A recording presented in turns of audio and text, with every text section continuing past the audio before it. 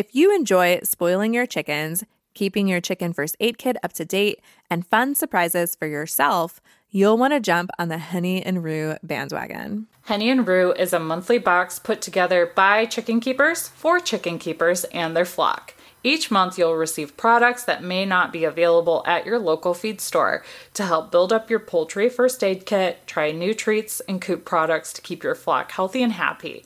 And there's always a fun gift for the humans, too. So go to honeyandrue.com and save 10% off your first box using code DRINKANDFARM. As a subscriber, you can also visit the honeyandrue.com shop to purchase select items and save 10% off everything. Honey and Rue. Better chicken keeping delivered.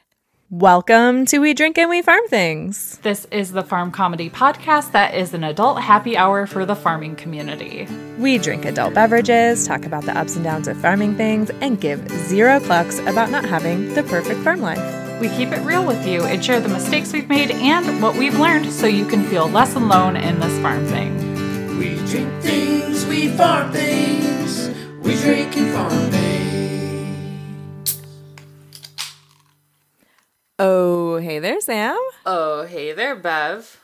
What you drinking this morning? I'm having a beautiful cup of coffee. Apparently, coffee is just my thing. Maybe beer isn't so much my thing anymore. The evidence seems to suggest that. Gasp! That's funny. What kind of coffee? So it is coffee that was roasted by my friends down at Ancient Valley Mercantile. They have this adorable shop down there, like on our main street, and they have coffee like custom roasted, and it's Ancient Valley Coffee Company. And I actually think that you can order it online, so I'll drop a link to it in the show notes in case anybody wants to order some. But they're two really great guys, and they've just been really like active in our community, and because I'm friends with them, they've like pulled me into it too. So it's just like, yay. I like that I get to drink their coffee every morning. Yes. So what did you open over there? So I opened a Perrin Brewing Company coffee latte. Because it is kind of early in the day to be drinking for when we're recording this, but I am on vacation. So, and I felt like I needed to drink beer to talk about the topic that we're talking about today. So that is why I chose coffee and beer this morning. And I made coffee this morning and I tried something new. We talk about what we like a lot on the podcast, but I'm going to talk about something that I don't like right now really quick. I like most coffee, but I got the Starbucks Honey Madagascar Vanilla ground coffee. Ugh! Not good. Oh my gosh, not good. At first I put stevia in it and it was too sweet, so I just kind of dumped it out and then tried again with just some milk, and it was not my thing. You know, maybe there are people out there that like it, but honey and coffee, I'm gonna give it a thumbs down. You know, it's funny you say that. I actually don't prefer honey and coffee either. When I would go through these phases where I would try to cut out all refined sugar, I would put honey in my coffee and it just wasn't the same. I just didn't enjoy it that much. So now I just put a little bit of sugar in my coffee and it's mostly half and half is what I use to kind of mellow it out a little bit. But yeah, it's not my thing either. Sometimes it's good if it's in the beans already, but I found that only when it's whole bean and you grind it. If you buy it already pre-ground, for some reason it seems to be overwhelming. Yeah. Yeah, and this is pre-ground. And you know what?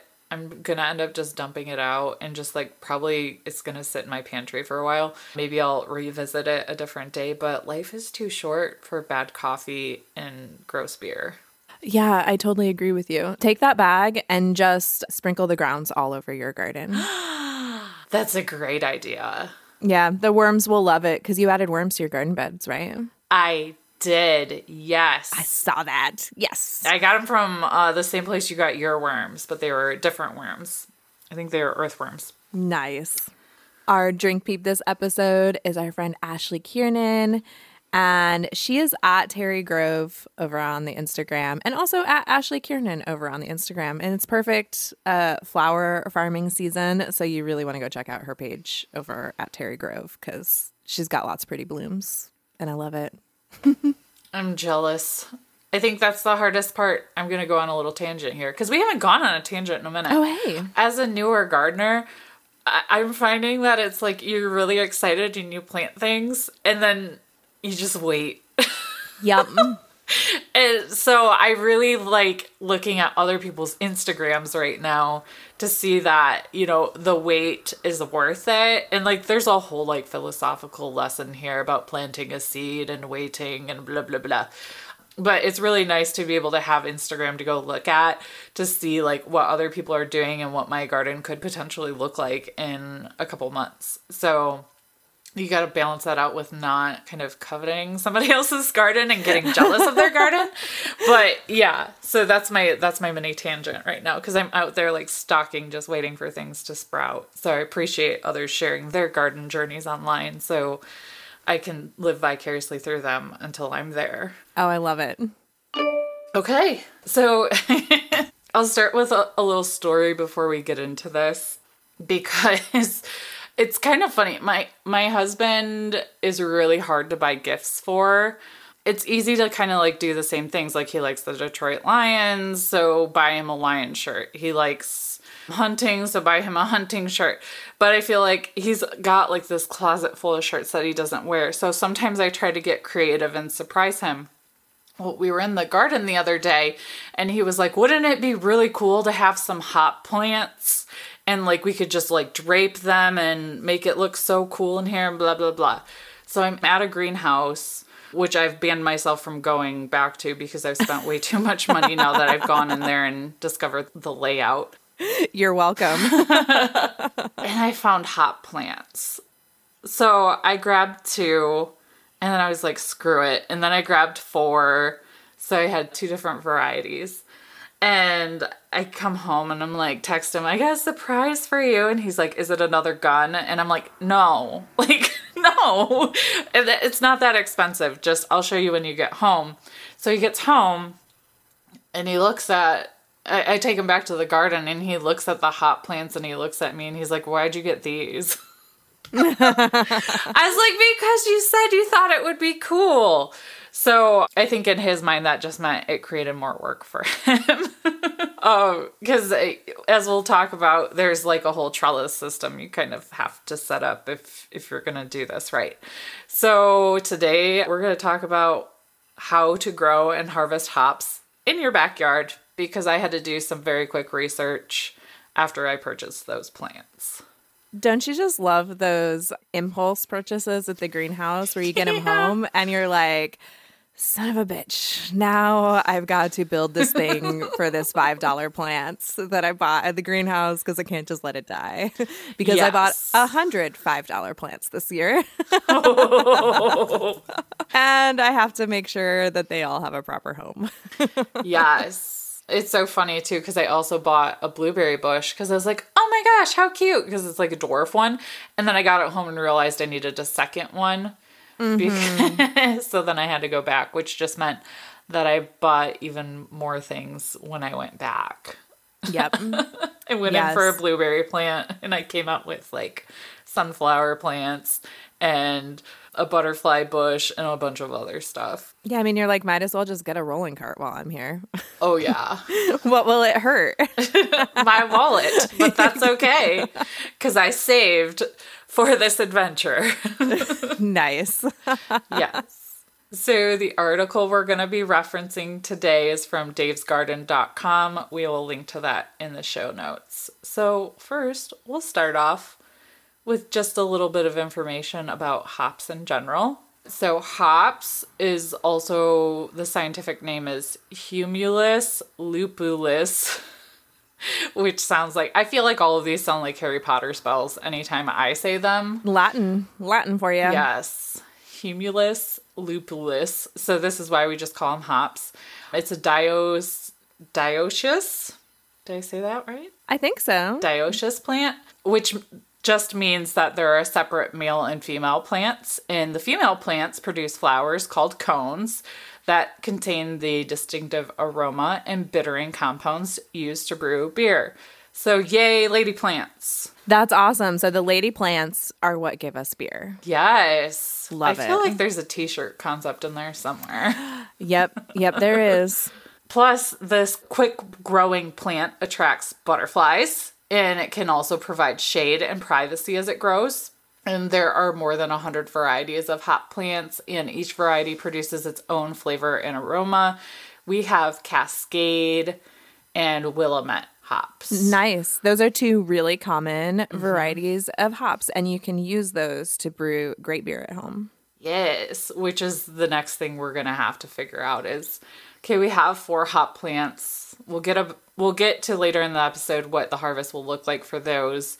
What are we going to do with them? Am I like just growing these for funsies? Nothing wrong with that if you are. Exactly. Hops can grow in most moderate climates, but they do best in USDA zones 5 through 9. So, hey, we're good to go here. And also, this is very important if you want to do this. Hops is a vining plant, and mature vines can grow as tall as 25 feet. So a trellis system is required for backyard growing. Depending on your space, your trellis system can be as simple as a fence or an arbor, or it can be as intricate as a series of teepee-style structures. You can even train the vines to wind around a swing set if you'd like. So I like that this leaves you room to be really creative in your setup. Yeah, most places that grow hops that I've seen, they usually do it on a larger scale, but they tend to grow them like growing up telephone poles. Like, you get those old telephone poles and have those placed, and then they put like a trellising system coming down from those. And that explains why they get to 25 feet tall. So you need like a really big trellising system if you're going to have it all go up. But the cool thing about vining plants is you can make them wrap around things. It can go in and out of things. Like, I'm moving my hand around like a snake because everyone can see me winding things. A place that I'd love to put hops one day is our back porch. We've got those really tall columns, and I think they'd wrap really nicely around those and then go up into that like pergola type roof thing and then start growing along that. Yeah, that would be super cool. Okay, so one thing that you should know before you go run out and get hops to put in your backyard is that hop cones can be toxic to dogs. So you want to make sure that you do not allow your dog to eat the hop cones, fresh or dried. And it sounds like it triggers hypothermia. Yes. Okay. Which means they get too hot. Oh. And I kind of did some research in this too. I'm talking like from like actual articles to things on Reddit from people that grow hops and brew beer. It tends to happen in select breeds that are prone to a reaction for hyperthermia. It's something within them that gets triggered, and it's been primarily greyhounds and I think also some Labrador retrievers. So like Timber's got lab mix, and luckily for us, like our hop setup is in our enclosed garden that the dogs do not have access to. So as long as I don't drop a cone where they can get it if we're moving things, it's just, a good idea to keep your dog away from the cones. But also remember that dogs have really sense of smell, and these aren't going to smell super great to them. So unless you just have a dog that's going to eat everything, no matter what it smells like, it's just better safe than sorry to keep him away from them. That totally makes sense. Well, there goes crushing my dreams of wrapping the hops around my porch. Wah, wah. And this is why we have these conversations. Yes. So let's talk a little bit about planting and caring for hops. So hops can grow up to about a foot a day during the first few months after planting. And one hop plant can produce 1 pound of cones. So if you're a home brewer, several plants are sufficient for getting the amount that you need for your beer. Don't think that you need 100 of them. No, I think I saw that like 1.25 pounds of hops brews 31 gallons of beer. Oh my gosh. Wow. Yeah. So even if you just want to brew for yourself, one plant might be enough. So, but like we said, shade is important and things like that. So there's a purpose for having multiple of these plants too. It's true. It's true. So hop plants actually begin as rhizomes. So what those are is those are specialized roots. So you won't grow hops from seed. Like you won't go to a seed store and get a package of hop seeds. And the roots require well-drained soil with a pH of about 6 or 7. And they need to have long periods of full sun exposure. So in the early spring, you want to plant your rhizomes in sets of 2 per mound with small buds upward and about 2 inches deep. And you want to make sure that you frequently shallow water them because this will help establish a healthy root system. After the roots are established, less frequent deep watering helps increase root growth and drought tolerance. Be sure to water directly at the base of the plants, as wetness on the leaves will encourage disease formation. So you don't want to be like spraying down your whole hop plant. Not necessary. Well, and that's a good rule of thumb for a lot of plants, depending on what kind of water you have. It's funny, people are always like, well, but the rain gets on top of them. Yeah, I mean, but rain comes from Mother Nature and it's different than the water that like comes out of your hose or whatever. So sometimes there can be like a lot of minerals and stuff in them and it can do damage to the leaves. And you also don't want your plants to just be wet all the time because that's how you end up with mold and fungus and stuff. So yeah. Balance. It's all about balance. Yes.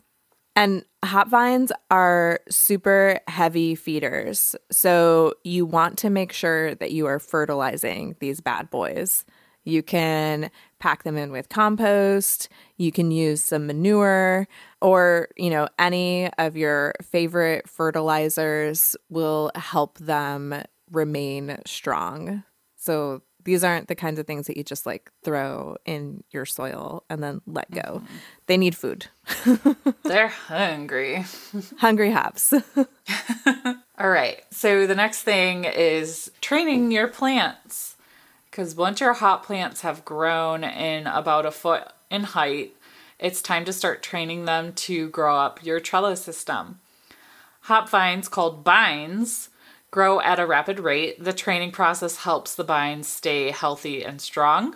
And what you can do is use twine to train the bines to the trellis. Select only vigorous vines to train and prune away the less vigorous vines. As plants reach the top of the trellis, they will begin to branch out horizontally. It is these horizontal branches that will actually produce cones. Oh, interesting. Very, very interesting. Check out the Drink and Farm merch shop. We keep the shop up to date with new and fresh items, and while you're there, be sure to check out the shirt of the month. Go to drinkandfarm.com/shop and maybe snag a few items you've been eyeing for a while now. Shopping with us is an excellent way to support the podcast and get something new for yourself at the same time. Now you get to harvest your cones. I feel like this is going really fast when in fact, this is actually a very slow month long process. Although you will be able to harvest some cones the first fall after planting, your hops vines will reach their full maturity with a pound or more of cones per plant after 3 years. So this is a lot like wine grapes or any kind of grapes, I guess. You're going to get a little something the first year, but this is a long game. It's a long-term investment to actually reap the benefits of this plant. Kind of like asparagus and rhubarb. That's another one where you don't necessarily get to harvest anything sometimes the first year and maybe just a little bit the second year. This is why establishing your perennials, as soon as you have the idea to do it, is a good idea because it's the super long game. And Sam, you had mentioned blueberries earlier. I forgot to tell you, I planted blueberry bushes 4 years ago, right when we first got here. This year is the first year that I'm getting blueberries off of them. Really? Yeah, they took a long time to establish. But I mean, that might have been my variety or where I put them or what I'm feeding them or whatever. But yeah, but once you got them established, it's something really cool and something to be really proud of too, because you invested the time and energy instead of grabbing the instant gratification thing, I think. Yeah. No, definitely. I did the I did the short game this year when I was back at the greenhouse. Because I kind of failed at the whole strawberry patch thing this year, which is fine because I can't do everything. But they had plants in there that are one crop, and they give their crop in June. Oh, nice. And they already had strawberries on the plant. So I impulse bought 2 of those.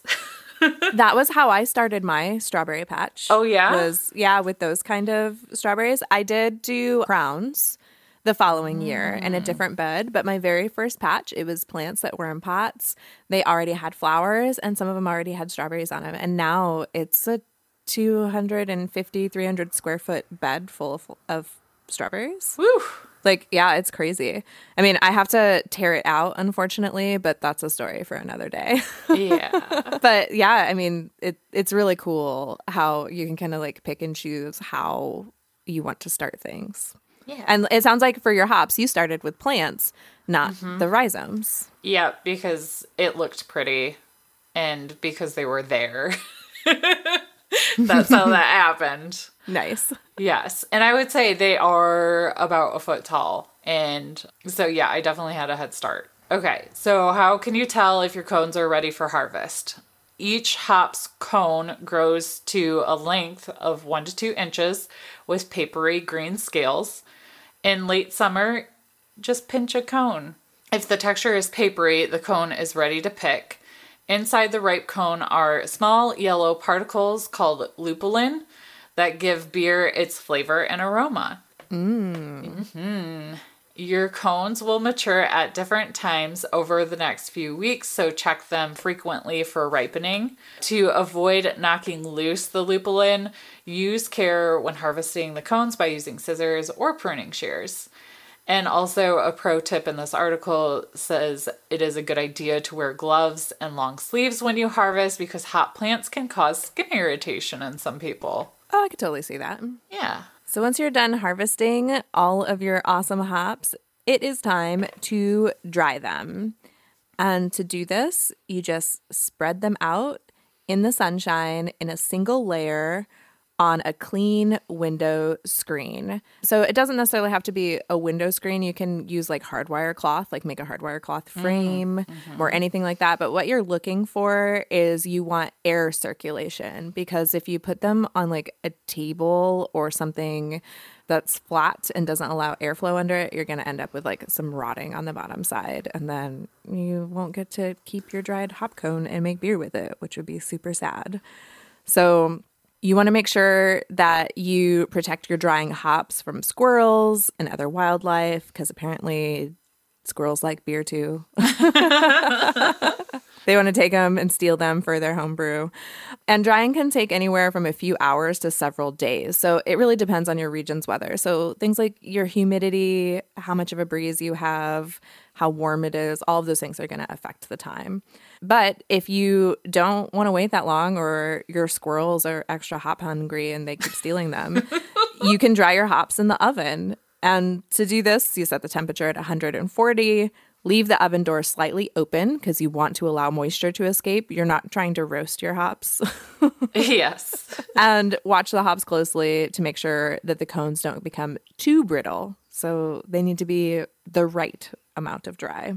You can also use a food dehydrator set at its lowest setting, which is around 90 degrees to 100 degrees.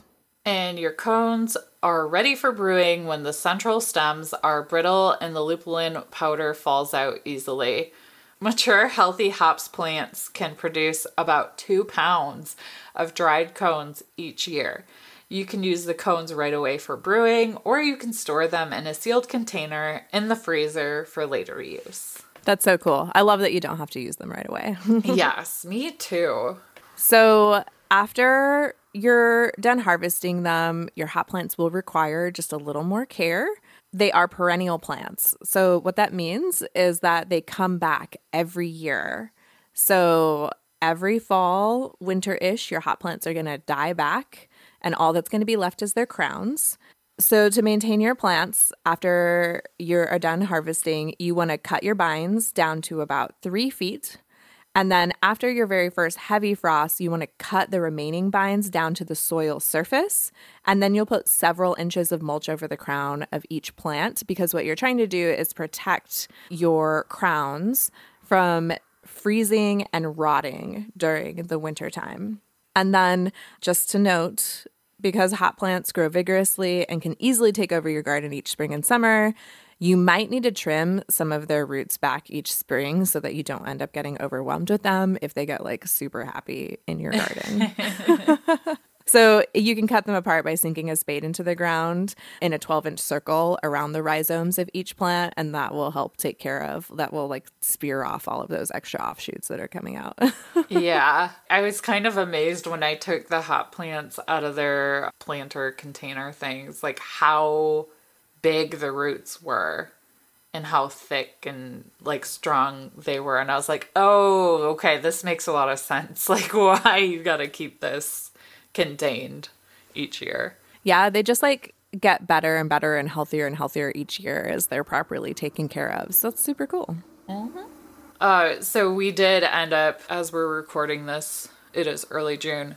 What we ended up doing, because the hop varieties that I have are part sun to full sun, behind my garden beds, we made like these little, it's probably like 3-inch planter square type deals that are the same length of my garden bed. So it's kind of like a mini raised garden bed, and we filled them with soil because I still have so much soil left.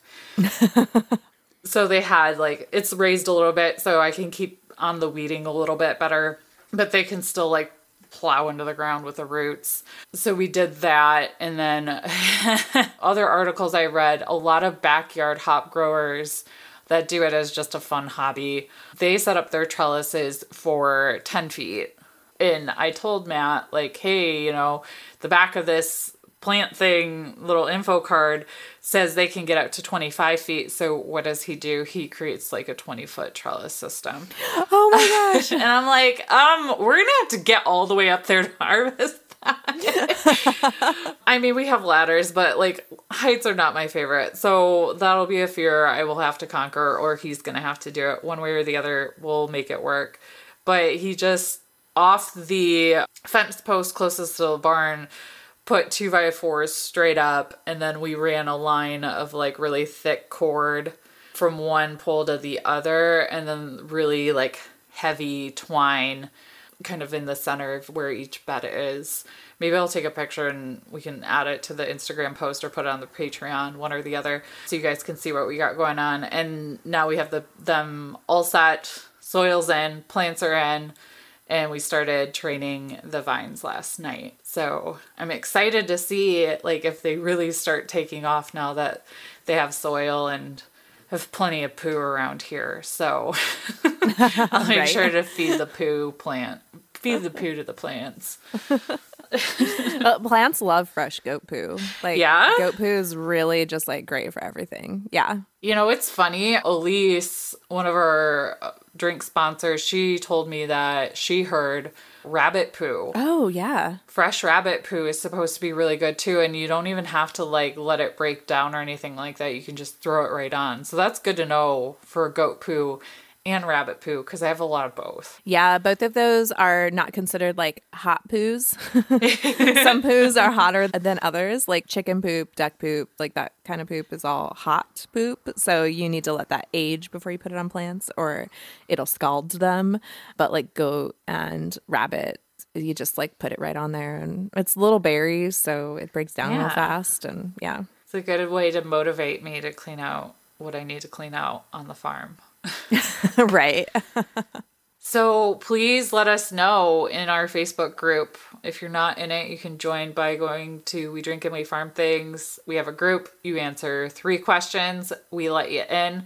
I'd be curious to know who of our listeners grows hops, and if they can like provide any tips that we didn't talk about today or share any of their fun experiences.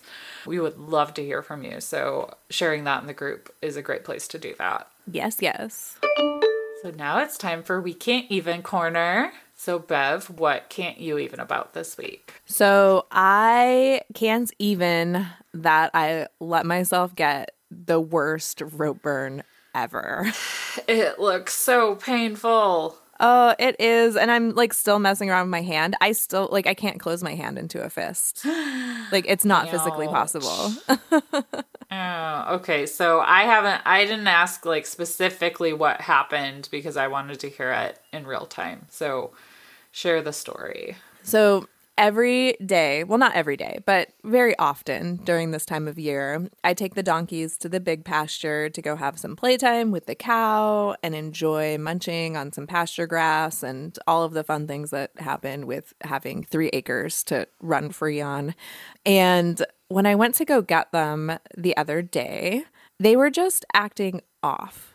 And I'm not 100% sure what it was, but you can just kind of tell, like when you walk up to your animals and they kind of like look at you funny or maybe like back up a little bit when they normally just like come straight for you. Mm-hmm. It was really odd, but I was kind of in a hurry. I was trying to move the donkeys really quick because I wanted to finish up the chores so that we could have like a fun family evening. So I was like, oh, well, that was a little weird, but oh well, no big deal.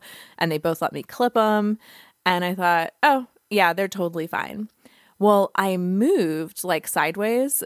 And when I clip the donkeys, I kneel down on the ground so that I'm at their height because they're miniatures. So I want their head at my head level. So I was kneeled down on the ground. I had both of them clipped. I had one in one hand and one in the other. And I turned to look at one of the other donkeys. And the one that was like out of my eye line spooked. And when that happened, Jupe was the one that I was looking at. Herc was the one that spooked. When that happened, Jupe spooked also. But he was the one that I was holding like closer to my body. And I was holding the rope up under, like kind of under his chin because I had just clipped it and I was like kind of holding it. So when he spooked, my instinct was to like grab down on it because I wanted to stop him. Because if I can say whoa and stop them from spooking, that's like a really great training win. They like, you know, they trust you. They see that you're in control and like, you know, nothing freaky happened even though they got a little spooked. And when I did that, he pulled me over and I fell like on top of my hand that was holding the rope and I couldn't let go of it. Oh, no. So the rope ran, like the whole length of the rope ran through my hand. And like at that point, like about halfway through was when I was like, oh my God, I have no idea what just happened, but it just really hurts. Yeah. So they spooked, they both ran off, and then they stopped, and they're looking at me, and I'm like standing in the middle of the pasture. They'd pulled me over. Thank God they didn't pull me into any cow poop because that would have been awful. That would have just added insult to injury. Yeah. And I look at my hand, and I was like, I have to go inside and take care of this. I can't catch these donkeys now. So I left because I was like, I'm freaked out. So obviously, like, I'm not going to be a good team member right now anyways. Like, they're not going to come anywhere near me. And go inside. And what happens when you get a rope burn is that, like, it essentially melts the skin. Oh, God. It's like... Yeah, it's like your hands like went into fire, but you don't have like the charring. It's just the skin is all melted. So now my fingers have the shape of the rope like melted into them. The skin is like it's all like misshapen. I can't move those 2 fingers properly. Thankfully, it was only 2 fingers that got the worst of it. It was my index finger and my middle finger. And the skin broke on my middle finger. So I've been watching that one for infection because you know how clean lead ropes are. So far, so good, though. A little, what's that bubbly stuff? Peroxide. Yeah. And some Neosporin and a Band-Aid like did really well on those. But this melted, like deformed skin, I think that I'm just going to have to wait for that to like slough off and then new skin to grow underneath it. But I've heard that these kinds of injuries like can take forever to heal because of that process. So it's really unfortunate because I can't use my left hand very well. Thankfully, it's my left and not my right, but still. Yeah. Like I need my hands for things. But it was a really great lesson to me to slow down and remember when my animals are acting a little off, to like just give them a little space because like it wouldn't have been the end of the world to just leave them in there for the night, like if I really needed, you know, to go do something else. When I put the donkeys in the big pasture, they're always wearing a grazing muzzle. And that's because donkeys that are just like let into lush pasture, like free rein, they'll totally founder.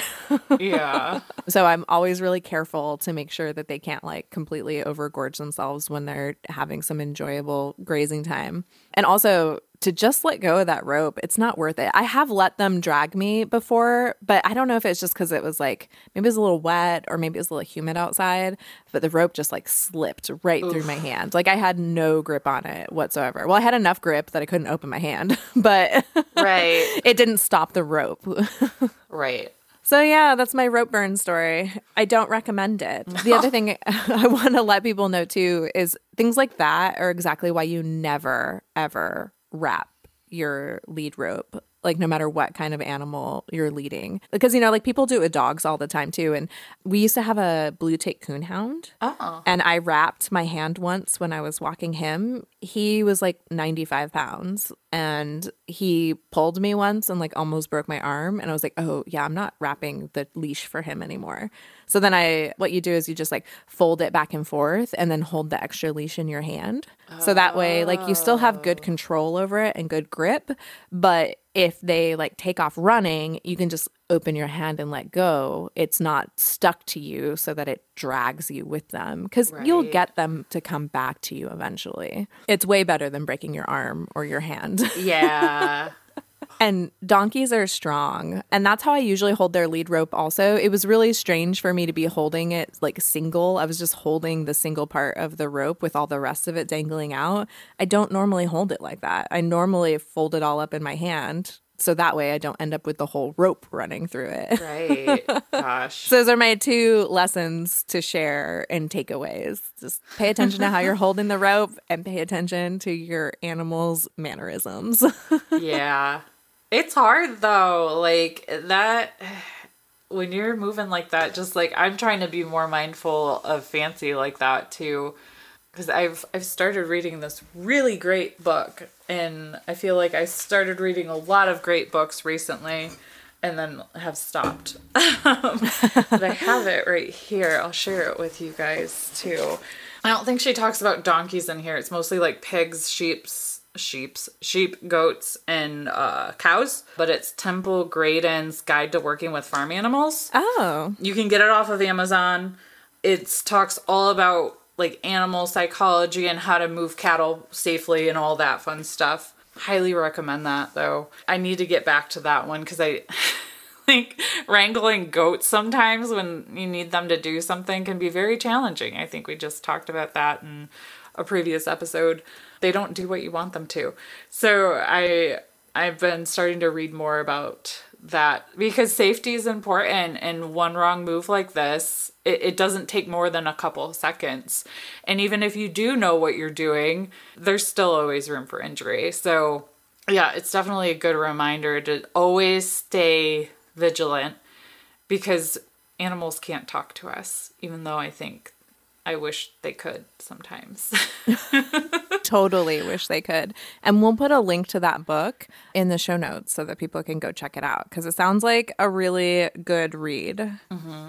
Yeah, and it's a very easy read too. I just really got to get back to it. So what is your can't even this week? So mine is from local12.com, and it's about the construction of a 62-foot chicken underway in Georgia. 62-foot chicken? Yes, you heard that right, folks. A towering sculpture of a chicken that stands higher than the tallest dinosaur is taking shape in rural South Georgia. The framed outline of the giant chicken, standing 62 feet or 19 meters tall, now towers above homes in the city of Fitzgerald. The finished product will be a gargantuan topiary, meaning the chicken will be sculpted from living plants growing on its frame like a huge garden lattice. So, Leaders Fitzgerald announced plans for the chicken sculpture in 2019 as a feature to bring tourists to the city of 9,000 people. The pandemic obviously kind of delayed some things, so that's why, we're in 2021 and it's still not quite finished. But I thought that was really neat that they chose to do that with the chicken. City officials are actually paying for the chicken with penny sales tax dollars that were earmarked for tourism projects. The plan calls for a room inside the base of the chicken that can be rented to visitors. The mayor says he's heard from newlyweds interested in booking it for a honeymoon suite. Nice. I mean, I would go there and stay the night in a chicken. Like, how cool is that? Yes, I would. Where is this at again? Fitzgerald, Georgia. Okay. Yeah. I wonder if it's anywhere near Grubbly Farms headquarters. Ooh, that would be too good. Road trip. Because at least they need to go. If we can't, they need to go. Right.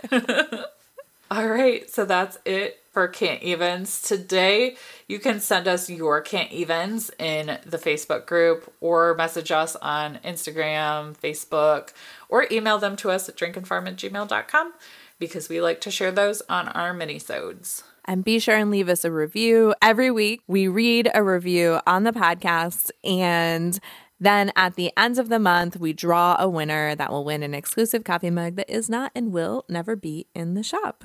So we don't have a review to read this week. Ooh. So that means we only have 2 Fridays left.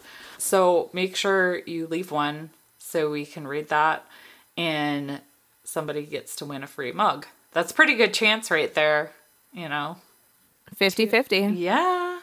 All right, just a few housekeeping items. Just a reminder, we have a new series over on our Patreon called Straight No Chaser. This is available to our patrons at the $5 level and above. But you can find more information if you go to patreon.com/drinkandfarm. These are really fun for us to record. People seem to be really enjoying them. It's just super quick, around 5-minute mark, something helpful, something interesting. We give you the facts and a little bit of our opinion, and it's a great way for you to get more out of us while supporting the podcast. And be sure and hit the subscribe button and download the episode when you listen, because this helps more people like you find the podcast. And do us a favor and share this episode while you're listening to it over in Instagram in your stories. And when you tag us at Drink and Farm, we will send you a promo code just for that episode that will give you a percentage off in our shop. And you want that because we have a lot of new fun stuff. So be sure to take a look at the show notes. You'll find links to all of the things we discussed today, a link to our merch shop and any other cool thing, our group, all the good stuff. And that's it. We hope you enjoyed learning a little bit about hops and growing them in your backyard. And I hope you enjoyed our mini tangents, because we had a few, but we haven't had tangents in a while. Yeah, I like them. They're fun. Yeah. So until next time, Drink, farm, and give 0 clucks. Bye, guys. bye. We drink things, we farm things, we drink and farm things. First Saturday Lime is a non-toxic, super strong drying agent derived from 100% natural products. First Saturday Lime has the ability to dry out insects, eggs, and larvae. It's effective as treatment for infestations, as well as preventing those little buggers from infiltrating your coops and barns in the first place. This pesticide alternative is something we use regularly on our farms, and it's a total game changer, no matter which season we are in.